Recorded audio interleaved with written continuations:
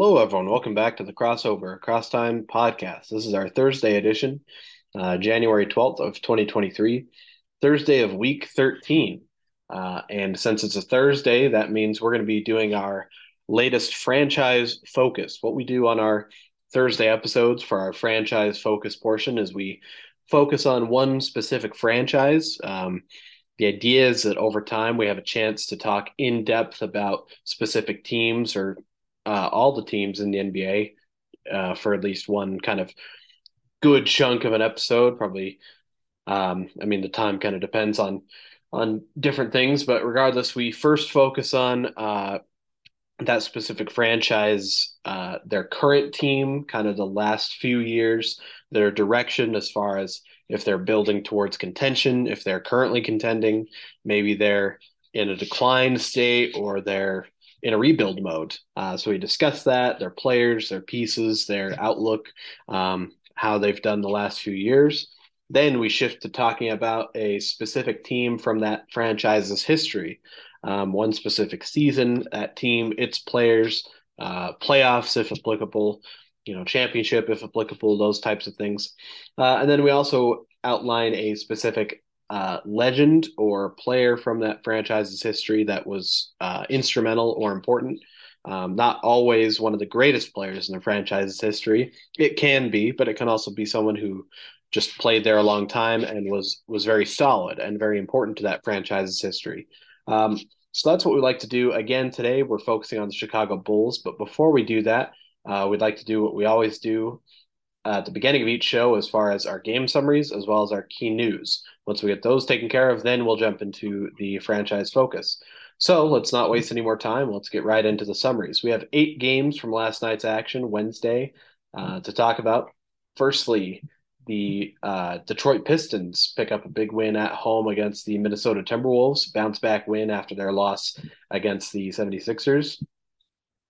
Big win, especially against a Minnesota team that has been doing very well the last few weeks. And Minnesota, excuse me, they held a lead through the first half, and then Detroit stormed back in the second half and were able to come out with a win. For Minnesota, they had their big three. They were maybe without a couple of key pieces, but 20 points for Anthony Edwards. He led the scoring way for them. 19 for D'Angelo Russell, and 16 points, 4 rebounds for Rudy Gobert. Meanwhile, for the Pistons, they were led by Sadiq Bey, 31 points. He's had a nice stretch for them recently. Bojan Bogdanovic returning after missing the last game. He had 27 points, 6 boards, 4 assists. And then they had 3 guys who all had 18 points: Jaden Ivey, Killian Hayes, and Hamidou Diallo. Alec Burks added 13, and Detroit played a nice, well-rounded game at home to get the win against a good Minnesota team. Next, a close affair, Eastern Conference matchup. The Washington Wizards win a close one at home against the Chicago Bulls, 100-97, and they win it off a game-winning 3 from Kyle Kuzma. The game charts, this was a fairly back and forth affair, although Chicago did have a fairly substantial lead early in the third quarter. Washington led through much of the fourth. Chicago made it close, but then, as we mentioned, Kuzma won the game for them. For Chicago, they were led by Zach LaVine's 38 points on good percentages. They were without DeMar DeRozan in this game. 15 and 10 for Nikola Vucevic. They also had 13 points from Kobe White off the bench. Meanwhile, for the Wizards, 20 rebounds for Denny Avdia. Wow, that's surprising. I mean, he's not diminutive. I mean, I think he's what, a 6'6", 6'7" forward. He might be a little bit taller. He's not very stout, but 20 rebounds is quite remarkable. Out rebounding Taj Gibson, who started at center. He grabbed 8 rebounds, but Kuzma led the way scoring wise, 21 points, 3 of them being that game winning shot. They also had 18 off the bench from Anthony Gill, 17 from Monte Morris, the starting point guard, and Washington picks up a win in a bit of a lower scoring game. Next, the Milwaukee Bucks having a nice last couple of games.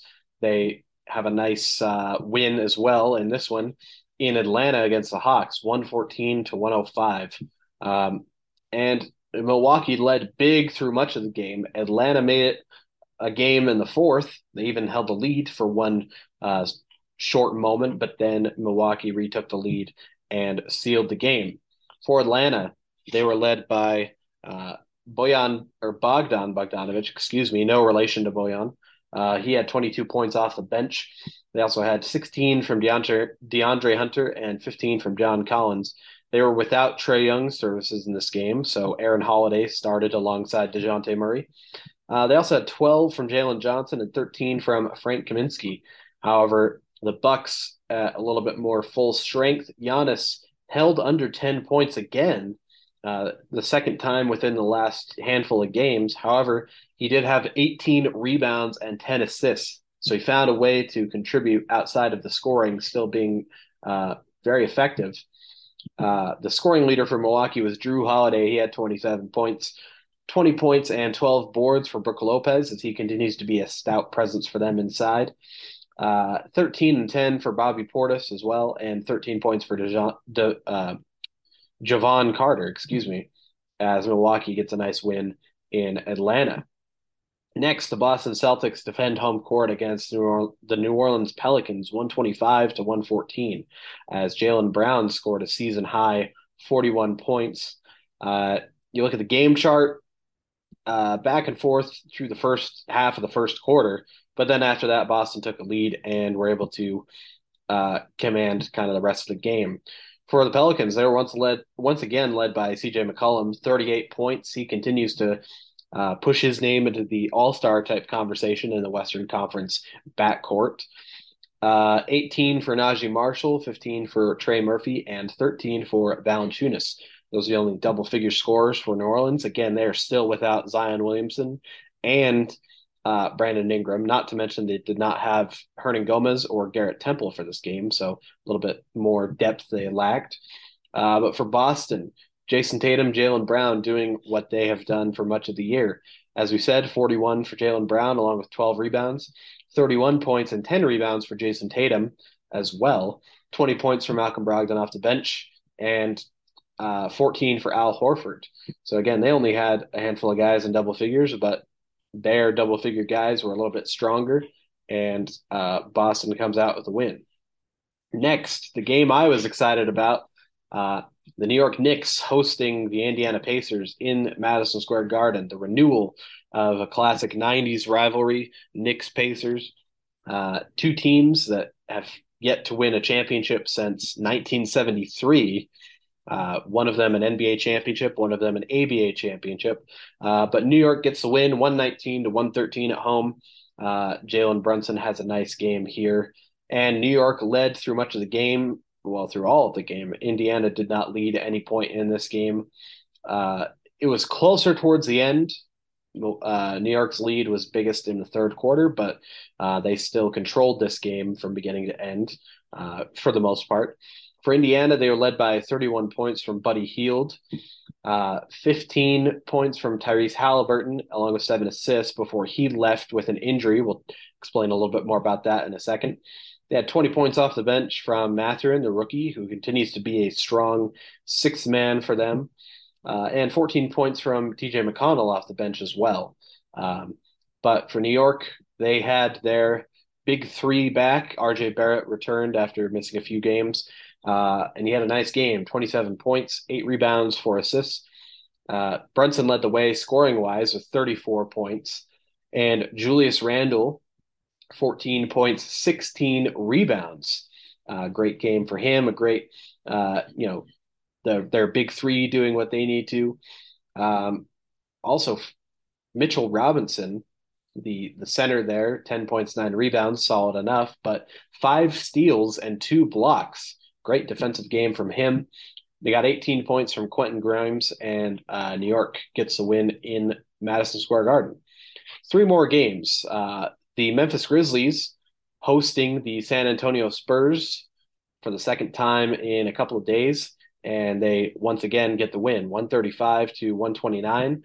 Their 8th straight victory, so that's big for Memphis. Competitive in the first quarter, and then Memphis took a big lead through much of the rest of the game. For San Antonio, they're led by 24 points from Keldon Johnson and 22 from Trey Jones. They had five other guys in double figures, including 12 boards for Jakob Poeltl and 12 boards for Zach Collins. Nice rebounding effort from the two bigs there. But for Memphis, they out rebounded the Spurs. 18 boards for Steven Adams and 12 boards for Jaren Jackson Jr. as the starters there. 38 points for Ja Morant, 21 for Jaren Jackson Jr., and 18 for Desmond Bane, as well as 16 from Tyus Jones off the bench. Again, that brother matchup, Trey Jones and Tyus Jones. Tyus still showing even off the bench. He's kind of the better of the two, but a nice matchup either way. But Memphis gets the win there against San Antonio. Next, the Denver Nuggets thrash the Phoenix Suns. The Suns coming off that surprise win against the Warriors, but not able to sustain it on a back-to-back. They lose to the Denver Nuggets in Denver, 126-97. A big win for Denver. They led big through much of the game. Wasn't really all that close. For Phoenix, again, they're without Devin Booker, without Chris Paul, without DeAndre Ayton. So they're working with reserves. They had five guys, in double figures. Leading scorer, Torrey Craig with 16. Not enough guys to work with in a sense. And Denver gets an easy win. Jokic, another big game, 21 points, 18 rebounds, 9 assists, doing what he's done all year. 21 from Bones Highland off the bench. And they also had five other guys in double figures to get a big win at home. And finally, the Phoenix Suns win big at home against the Houston Rockets, 135-115. Sabonis picks up his 18th straight double-double, which is pretty remarkable. It was a fairly competitive game, but then Sacramento got real hot in the fourth quarter and took a lead there and never relinquished that lead. Struggling to talk a little bit tonight. Regardless, for the Rockets, Şengün, the perfect triple-double, exactly 10 points, 10 rebounds, and 10 assists. Kind of remarkable. You don't ever see exactly 10 in each category like that to get the classic triple-double. 26 points, though, for Jalen Green. He led the way scoring-wise, although he was not a great percentage shooter in this game. 21 points for Kenyon Martin Jr. off the bench, and 19 for Eric Gordon. Meanwhile, for Sacramento, as we mentioned, Domantas Sabonis, his 18th straight double-double, 25 points, 14 rebounds, and 9 assists, almost a triple-double. They also got 24 from De'Aaron Fox, 20 from Trey Lyles off the bench, 16 each from Harrison Barnes and Keegan Murray. And Sacramento lights the beam again. They get a win at home. So that covers our game summaries from last night's action. Let's real quick talk about our key news that's worth noting. Firstly, for Boston, Jaylen Brown will not play tonight, or did not play tonight. I'm sure that game is probably finished at this point. And he could miss multiple games, 1 to 2 weeks, with an abductor strain. This is according to head coach Joe Mazzulla. So definitely a big blow. And then Indiana also facing a similar blow, maybe even worse for their case. Guard Tyrese Halliburton is going to be out at least 2 weeks with both a sprained left elbow and a mild left knee bone contusion. So devastating loss. He picked that up in the loss to the Knicks in New York. For both of those guys, we wish them the best in their recovery, and especially for their teams, devastating news. Hopefully they're able to play well in their absences. For Washington, Bradley Beal is has been cleared for both full basketball activities after he had been sidelined 3 games with a lower left hamstring strain. So they'll probably be practicing at least for the next few days, and potentially within their next handful of games will make his return. Definitely a big player, big for Washington to have him back, or it will be once he returns. For Golden State, Andre Iguodala was fined $25,000 for his actions during the game, their loss versus Phoenix a couple days ago.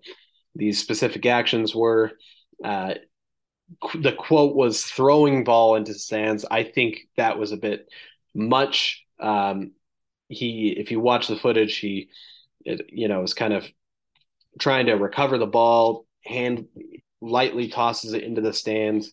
And then for that, he was either assessed a technical, or he might have even gotten ejected for that play. then, had a conversation with the official, apparently inappropriate language towards an official. If that's the case, then certainly, you can fine him for something like that. But the ball incident itself, if you've seen the footage, I didn't think it was anything major. But regardless, he's fined 25,000 for that.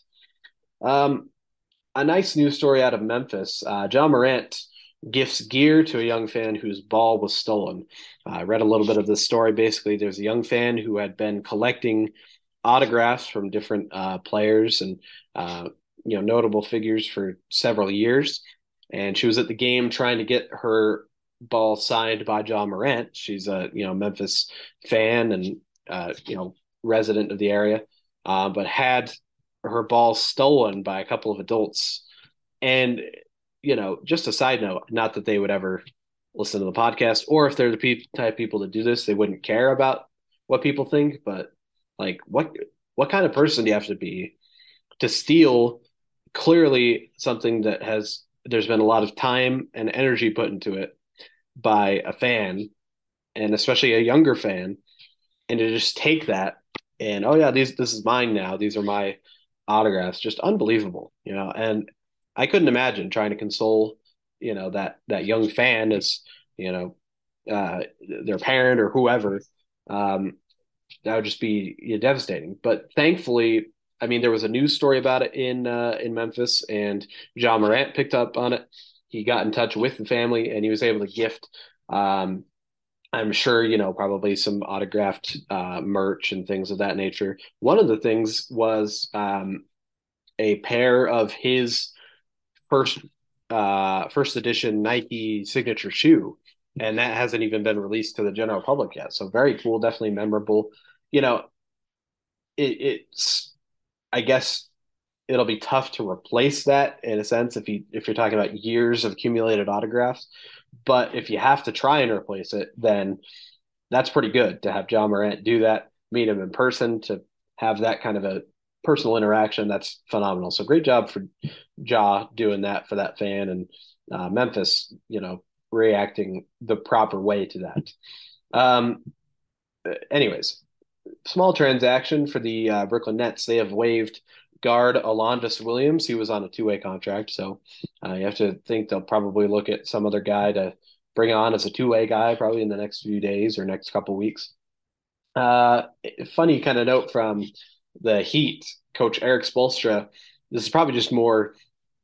I'm sure there's a certain element of him that's taking this take of his seriously, but it's also a little bit fun. So he was on the subject of the upcoming game that the Spurs will host at the Alamo Dome against the Golden State Warriors. We mentioned it last time with their ticket sales. They're set to break an NBA record for regular season attendance for a single game. But Eric Spoelstra, he wants to challenge that record by hosting an outdoor game with 100,000 fans. He wants to completely shatter the record. Off the top of his head, I think he suggested the Marlins, uh, their home fields, home stadium, arena, whatever the technical term is for, I guess field is probably the best for a baseball field. Their current capacity is only 37,000, but of course, with a basketball court inside a where the normal diamond would be, you'd have plenty of space to fill in, extra seating around that. If this was something that was legitimately being pursued, half of it, I'm sure, is just him being, having some fun with the media, having a fun little take on that event. But I also think maybe part of him is like, hey, let's do this. Let's try and break that record. Let's do an outdoor game. They actually, if you're unfamiliar, they have had one or two outdoor games in the NBA's history. I want to say both times the Suns hosted those games, and they were in tennis arenas. I don't remember the specifics, but it's not a completely unknown thing. So, anyways, I kind of like the idea. We'll see what comes of it, but just a fun note. For Boston, their naming rights deal for TD Garden, which originally was signed in 2005 and was set to expire at the end of 2025. They've renewed those rights for another 20 years. So it will be the TD Garden at least until 2045. Well, that's quite some time. I don't know if I think naming rights deals usually go for a good amount of time. I don't know if they usually go quite that long. They probably do, but it's a long time. We're talking 22 years from now, then we'll be in the conversation. Will they keep that name? But anyways, final note: Kevin Durant and LeBron James continue to lead the All-Star voting in their respective conferences. Durant in the East, LeBron in the West, and they lead it overall. And of course, they lead it for the front court. Backcourt leaders for each conference are Kyrie Irving in the East and Steph Curry in the West. And that gets us up to date on um,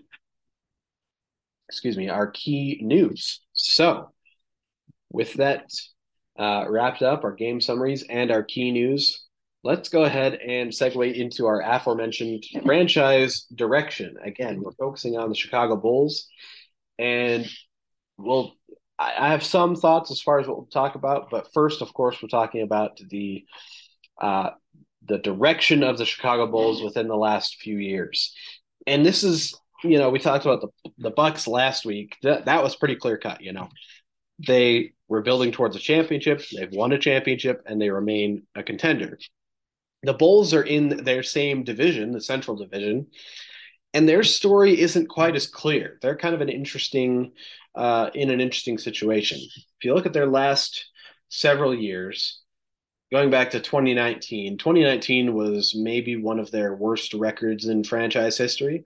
Their sixth worst at 22-60. The only times they've been worse was the the 4 years following Michael Jordan's retirement. So, and then the next worst after 2019 was the very next year.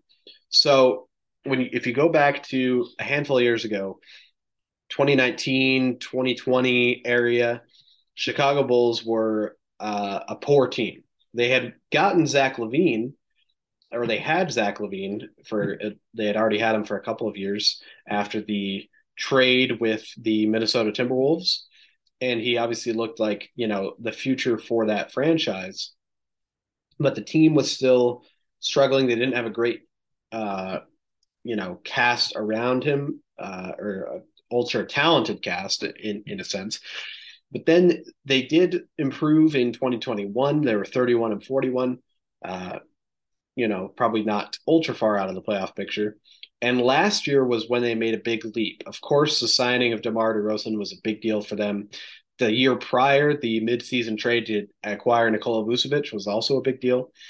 And 2021 to 2022, their roster that year was the best it had been since the Jimmy Butler, Derrick Rose era, just, 6 or 7 years prior. You look at the roster, of course, DeRozan and LaVine, the two leaders, and DeRozan, excuse me, even a little bit more important than Zach LaVine, even getting some consideration in the MVP type conversation. Lonzo Ball at the point guard played well. Vucevic, they had kind of rotating cast after the Patrick Williams injury as far as that forward along with DeRozan. It was Patrick Williams at the beginning of the year. Much of the year it was Javonte Green. Every now and then Derrick Jones Jr., maybe Tristan Thompson. In the playoffs, it was Patrick Williams who had returned at that point, but they were without Lonzo Ball at this point. Caruso got much of the starts. And that's been a continuing story in this year. Their current year, DeRozan and LaVine continue to be very good for them. They're the two guys that are leading that team to victories when they win. Vucevic has started in every game that he's played, and I think he's played in every game for them. He continues to be a very stout center. Patrick Williams is playing, full year. He's maybe not as stellar as he was as a rookie, or maybe he's kind of plateaued, but he's still being productive. And Ayu Dosunmu has gotten most starts at point guard because they're still without Lonzo Ball. That's the first thing. The Lonzo Ball injury has limited this team, I think, from being a more serious consideration as far as, a top 5 or 6 team in the East. It's been a devastating injury. It's impacted the way they're able to play. When they had him at the beginning of last season, They were an exciting team. They were running fast breaks, and perhaps part of it was teams needing to adjust to what this new look Bulls team would be with DeMar DeRozan and Lonzo Ball. But regardless, they were playing great. Caruso coming off the bench, ever since that Lakers championship, has always been a great guy to have off the bench with, whether it's, getting some points when they need the scoring or just his defensive impact all the time. He can make some plays for you. He's a great energy guy. Um, but the Lonzo Ball injury has been significant.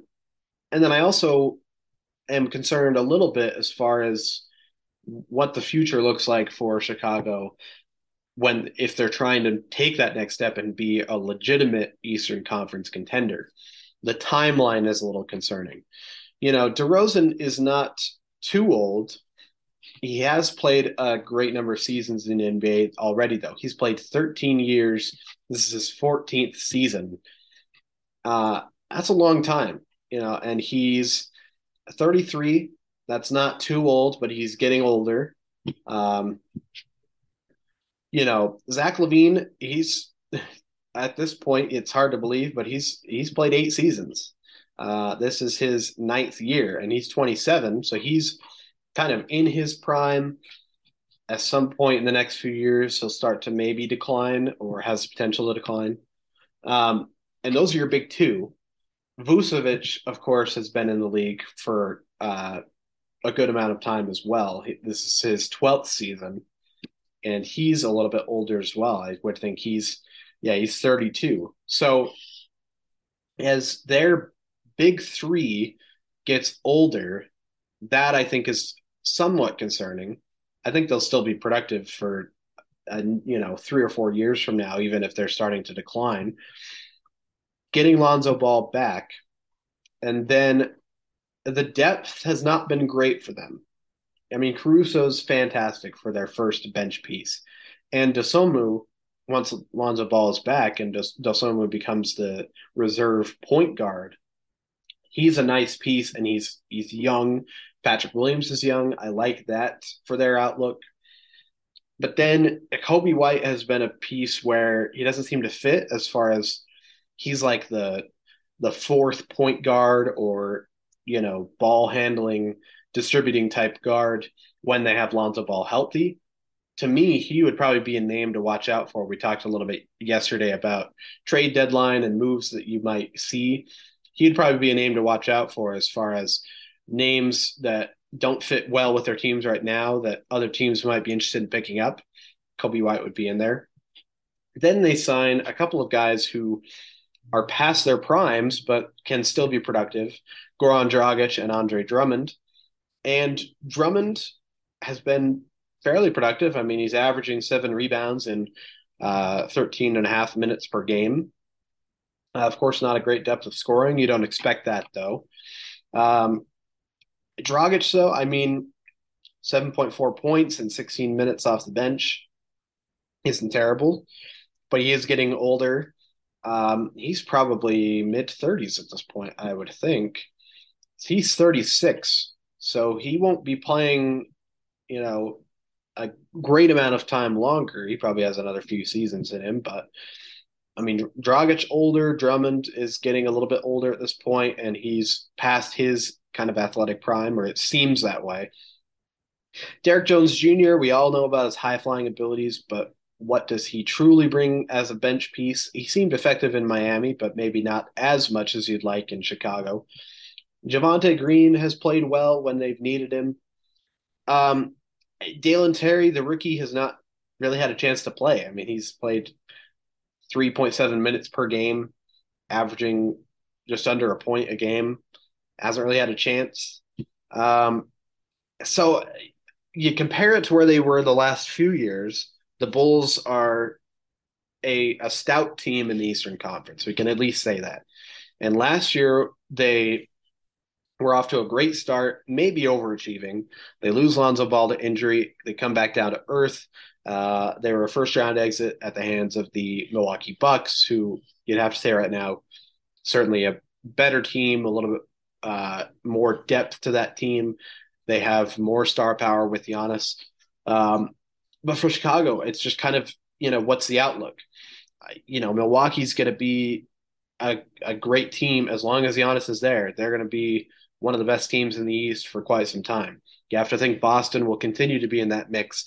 Tatum and Brown, fairly young, great mix. They're kind of in their peaks potentially. They made the finals last year. They have a good chance to go this year, as does Milwaukee. So those are your two top teams.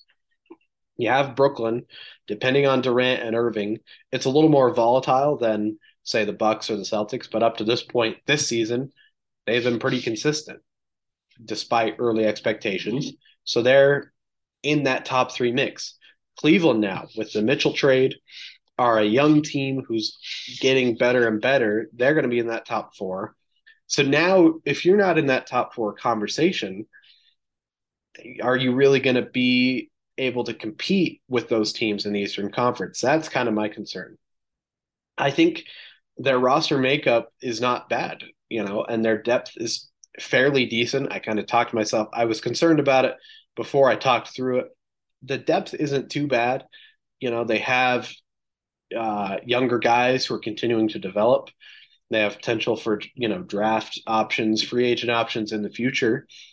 But their core is perhaps just a little bit older than some of those others in the East that are in the higher mix. So there's a lot. I feel like there's more questions than answers in that respect as far as what Chicago looks like going forward. In this short term, if they can get Lonzo healthy and they can clean up play in the second half of the season, they should be a playoff team. And that's another thing. Short term, they've kind of been underachieving. They're 19 and 23, 10th in the Eastern Conference. And that's below where I personally would have expected them to be. If we want to check the standings at the current moment, if my internet will cooperate. But 10th in the East, of course, as I mentioned, Milwaukee, Boston, Cleveland, Brooklyn. Those are the teams in whatever the specific order is that are going to be above them. But then behind them, you have Philadelphia, who yet again they have Harden, who's getting older, but they have Embiid, who's kind of in his prime. New York and Indiana below them. I would expect Chicago to be right in the mix with New York and Indiana and Miami. To that, to be fair, Miami should be, in that group as well. But Chicago's been underachieving. Looking at the standings, yeah, they're 10th. Atlanta is 9, Miami's 8, 7 is Indiana, and 6 is New York. And New York's playing a great year. I think Chicago has that kind of same level of talent on their roster. But again, New York's a younger roster.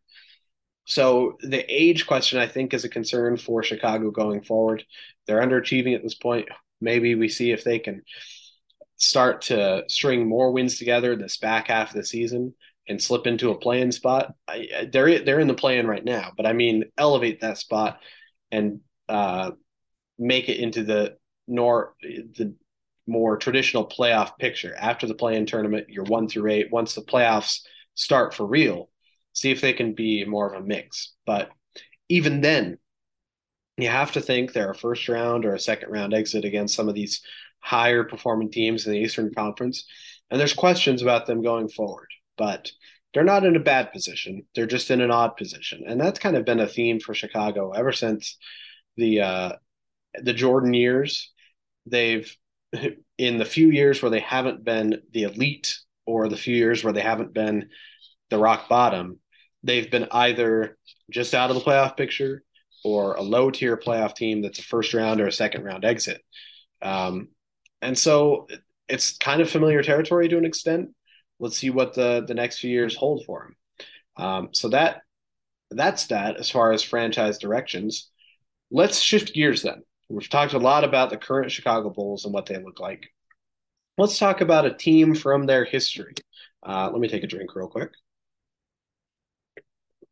I finally have some water to help my voice a little bit as we record, but yeah, a team from their history.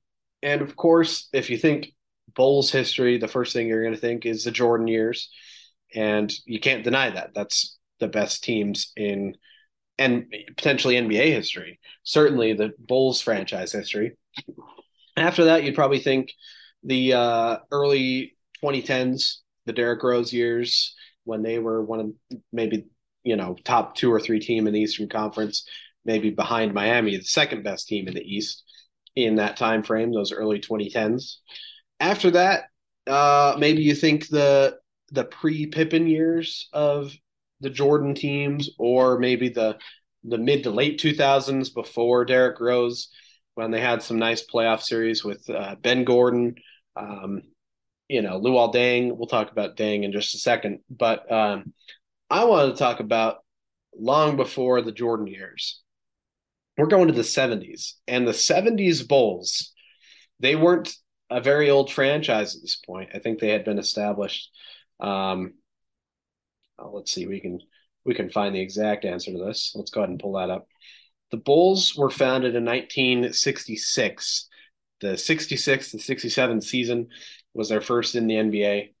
And they started off fairly competitive for an expansion team, but then through the 70s, so the 1969 to 1970 season, through the 79 to 80 season, they were very competitive. I mean, um, let's see, 7 of those 10 to 11 seasons, they were in the playoffs. Uh, 2 of those seasons, the 74 and 75 seasons, they lost in the Western Conference Finals. They were in the West at this time. They lost in the Western Conference Finals. Uh, one of those times to the eventual champion in 75. And that's the team I want to focus on, the 1974 1975 Chicago Bulls. And regular season record wise, this is not their most impressive team. They were solid. They were 47 and 35 in the regular season, first in the NBA's Midwest division at the time. Their coach was Dick Motta. He was also their executive, so he made the kind of roster moves. When you look at the makeup of this team, this was probably the most deep in terms of wealth of talent of these 70s Bulls teams and being contenders. And you'd have to say, with their record and the playoff series they had against champions or eventual finals teams, the mid 70s Bulls were probably top 5, certainly top 10, but maybe even top 5 or 6 as far as NBA contenders at that time, especially in the 70s, where there was maybe the greatest parity we've seen in the NBA's eras. You think of the 60s, absolutely dominated by the Celtics. The 80s were the Celtics and the Lakers. The 90s were the Bulls and sometimes the Rockets and the Pistons. The 2000s, it was the Spurs and the Lakers.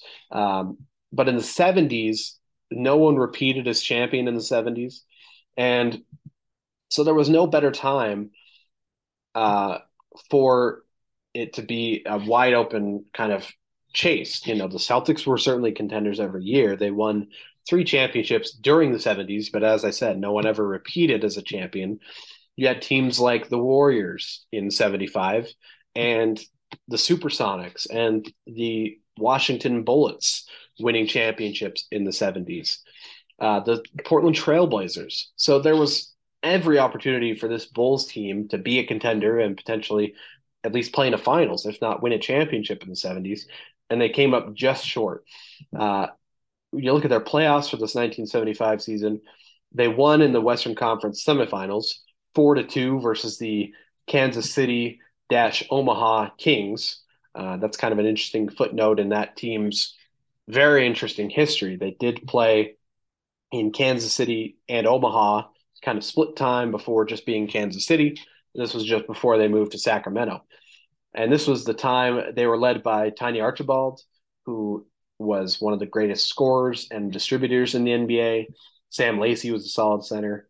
So they beat a good Kansas City team and then lost a 7th game series. They lost 3-4 in the conference finals versus the Golden State Warriors. As we've mentioned, the team that would go on to win the championship.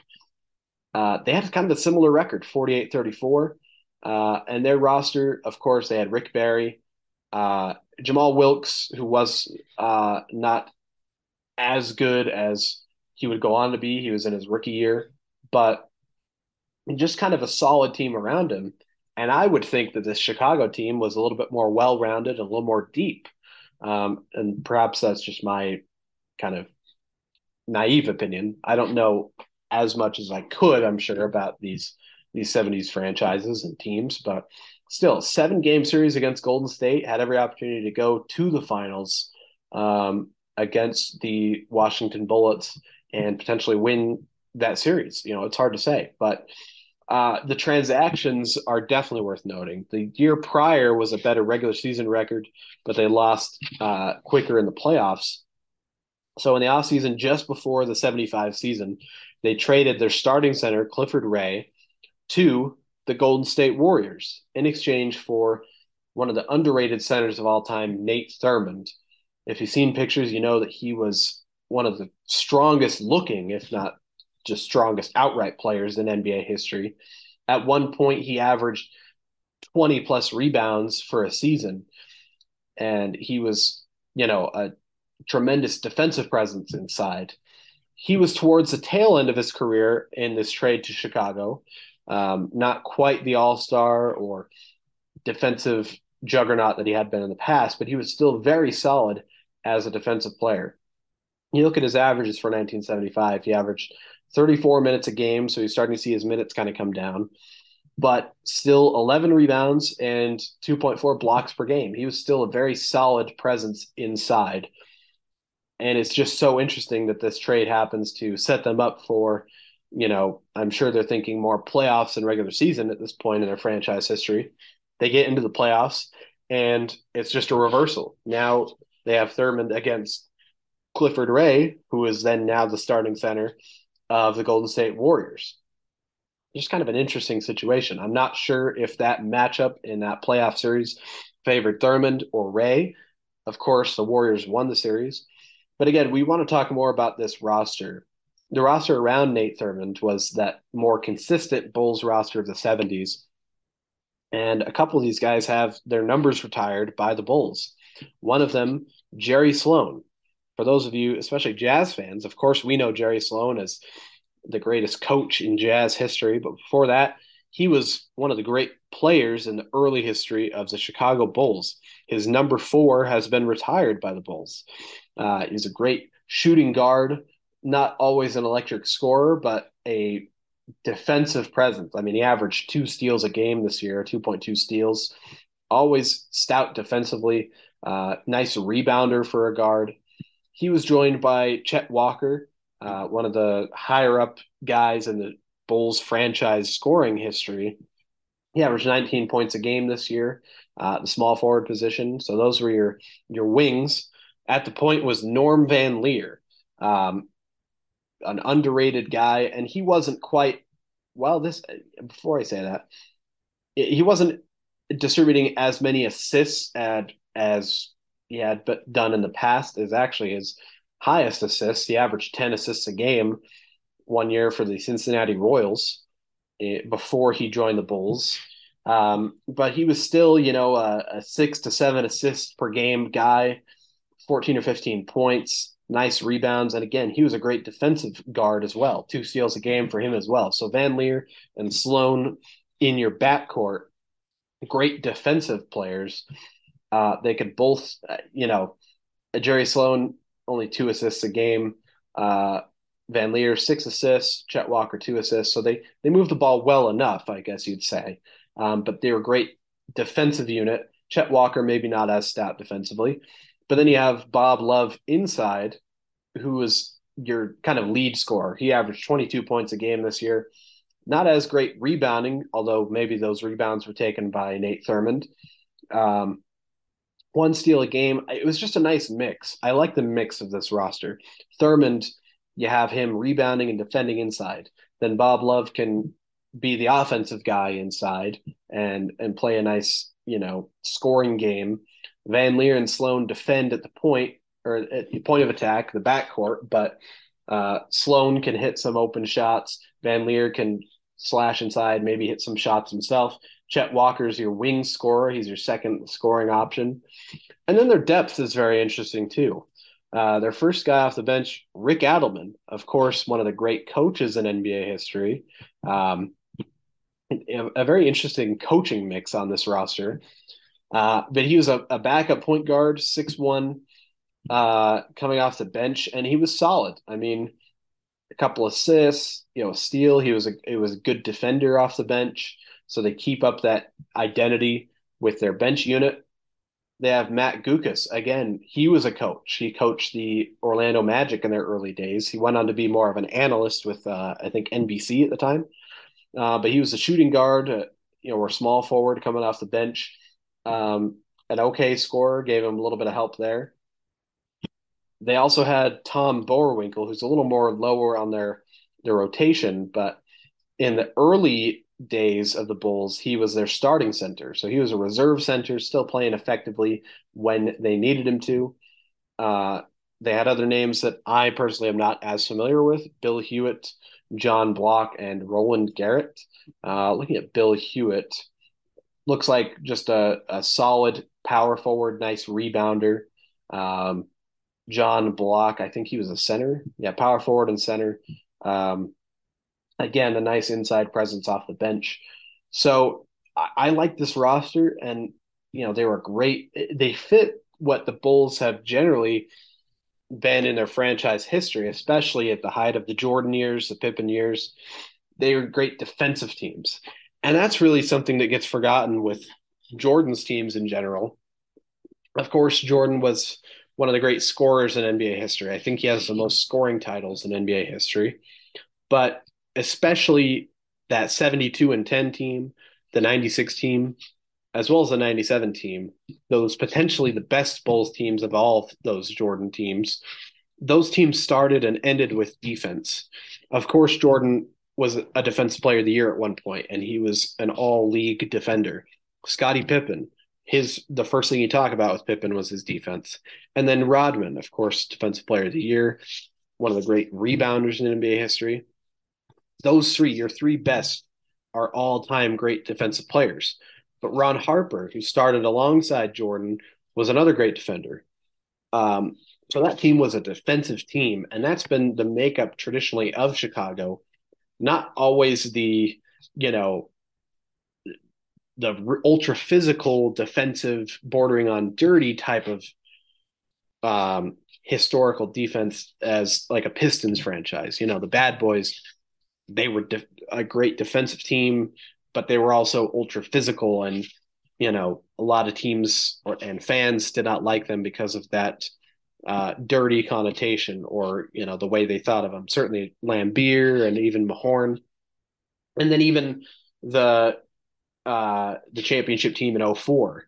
They were like the return of bad boys. They were more just solid defensively, but they had an edge to them as well. They had Ben Wallace and Rasheed Wallace, and they're even the Malice at the Palace. Even that's not a great moment to reflect on, but they had that edge to them.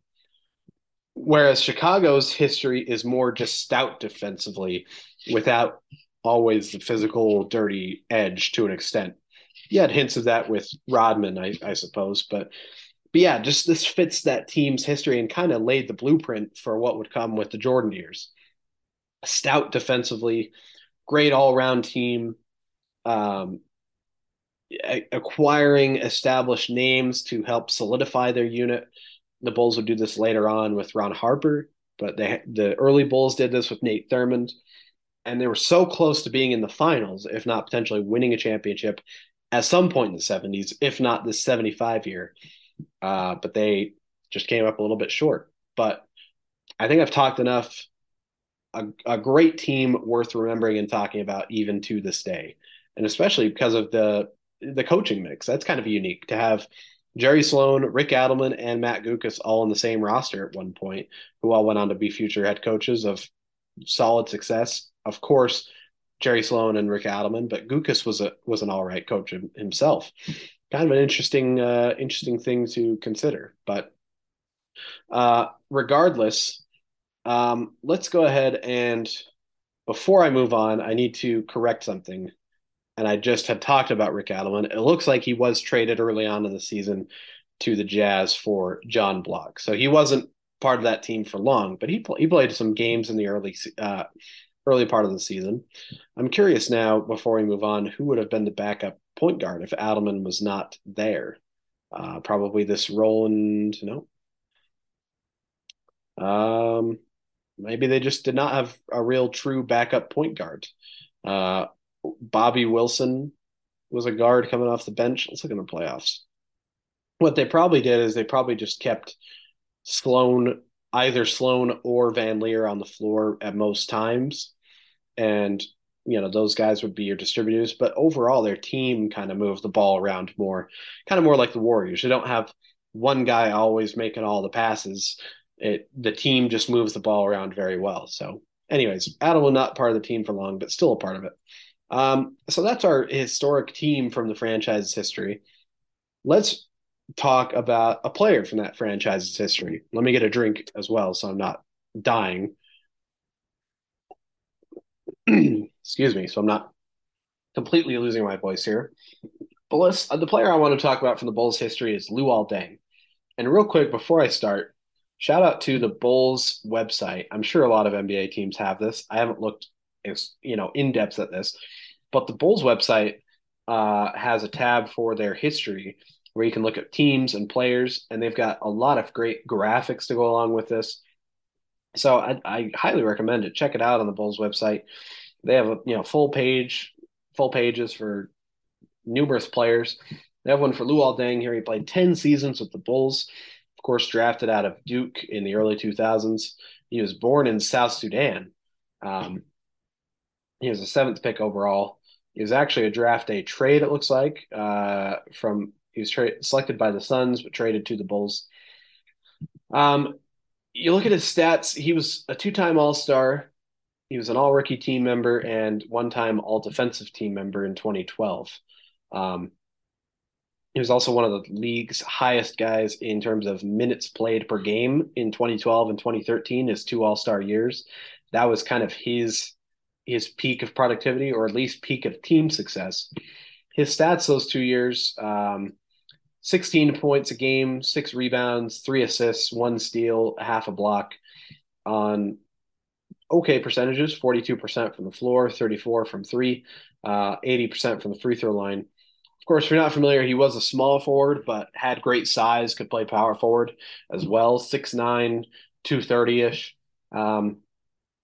Played much of his career with Chicago. Again, he was traded shortly after the selection by the Suns to the Bulls. And he was solid, as I said, all rookie team member, but then he was, from that point on, always a consistent member of Chicago Bulls teams that were routinely playoff competitors. He was a starting small forward for a great number of years, as we said, 9 or 10 years. In his whole tenure with Chicago, 10 seasons, he averaged 16 points, 6 rebounds, 2 assists, a steal, and half a block. His best years were those kind of averages, but that's what he averaged throughout. He was very consistent, similar percentages, 46% from the floor, 33 from three, 77% from the free throw line. He was consistent for a lot of that time. And again, he was a playoff contributor. The team was consistently in the playoffs. A lot of times he was the scoring guy at different points in his career. He was a secondary scorer or even a tertiary scorer behind, say, Derrick Rose or Carlos Boozer, Ben Gordon at different times. But he was always a consistent scoring threat.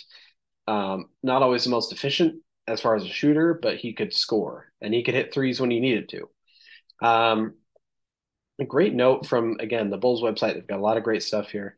It talks about, let's see, small forward is as active as he was on the court. This is again from the Bulls website. However, the small forward is just as well known for his charitable activities. Born in South Sudan, Deng fled to Egypt with his family at age 5 to escape civil war. He eventually landed in London, then moved to the U.S. at age 14 to play basketball and go to school at New Jersey's Blair Academy. So he bounced around a lot. With his Luol Deng Foundation, he and his family have done everything from build basketball courts in African refugee camps to donate computers to refugees to personally running basketball camps and providing camp scholarships to children in London every year. So outside of a very good player, he was a great community guy for his own home community, but also I think in Chicago, I'm sure he did some similar charitable type things, philanthropy of some sort. In 2007, he won the NBA's Sportsmanship Award, the Joe Dumars Sportsmanship Award. So again, that's a kudos to who he was off of the court as well as on the court. Um, as we mentioned, two-time All-Star, All-Rookie guy. Late in his career, he bounced around a bit. He was with Cleveland for half a season that year before LeBron came back. Then he was with Miami a couple years as a very solid starter. Then to the Lakers in 2017, he started but was much less productive than he had been in his past. Then he had injury concerns, played a few games in his last season with the Timberwolves before finally retiring, or at least playing, in some sort of other league if he's not retired at this point. But the other point I want to make with Luol Deng, outside of all of this, obviously a very good player and a key part of Bulls history. Think about his, especially as the playoff teams that those Bulls teams were as important. They were always in the playoffs, and they're in the Central Division playing against in the mid 2000s, late 2000s, the Cavaliers and LeBron James.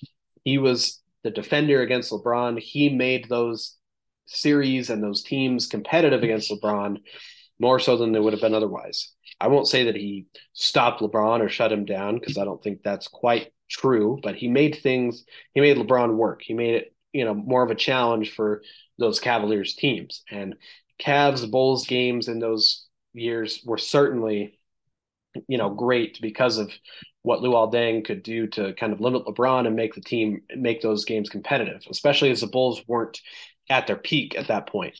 So again, Central Division, regular season, they were always battling with the Cavs. And then certainly they probably had playoff series they were battling. And then once LeBron left for Miami, you think maybe they're not seeing those teams as much, but that's also the same time that Derrick Rose emerges. The Bulls really become a top team in the East behind the Heat. And those teams have tremendous playoff series that are of even more consequence, conference semis and conference finals, Bulls, Heat. And again, it's Dang against LeBron. And those series were incredibly competitive. And Luol Deng, had to be the guy for a long time, either regular season, divisional games, early playoff series, late playoff series to match up against LeBron. And he was always a consistent force, and he was a credit to Chicago and his communities, both in Chicago and in South Sudan, in Africa. A great guy and a great player, underrated player in Bulls history and NBA history. So I think that just about covers everything that we kind of wanted to talk about with Dang, that 75 Bulls team, and the current Bulls team. That wraps things up for our franchise direction, our franchise focus, rather. Let's real quick give you our This Day in History fact. This day in history, January 12th of 2000, kind of a sad note to end on here, but it's worth noting. January 12th of 2000, Charlotte Hornets guard Bobby Phills passed away in an automobile accident near Charlotte Coliseum following the team's shoot-around. He was 30 years old at the time. The Hornets game that evening against the Chicago Bulls was postponed and rescheduled. The 9-year NBA veteran became a member of the Hornets in 97 when he signed there as a free agent. In 98, he was one of the 4 finalists for the NBA Sportsmanship Award. And he also started the Bobby Phills Educational Foundation. So he was a credit to the NBA and his franchises.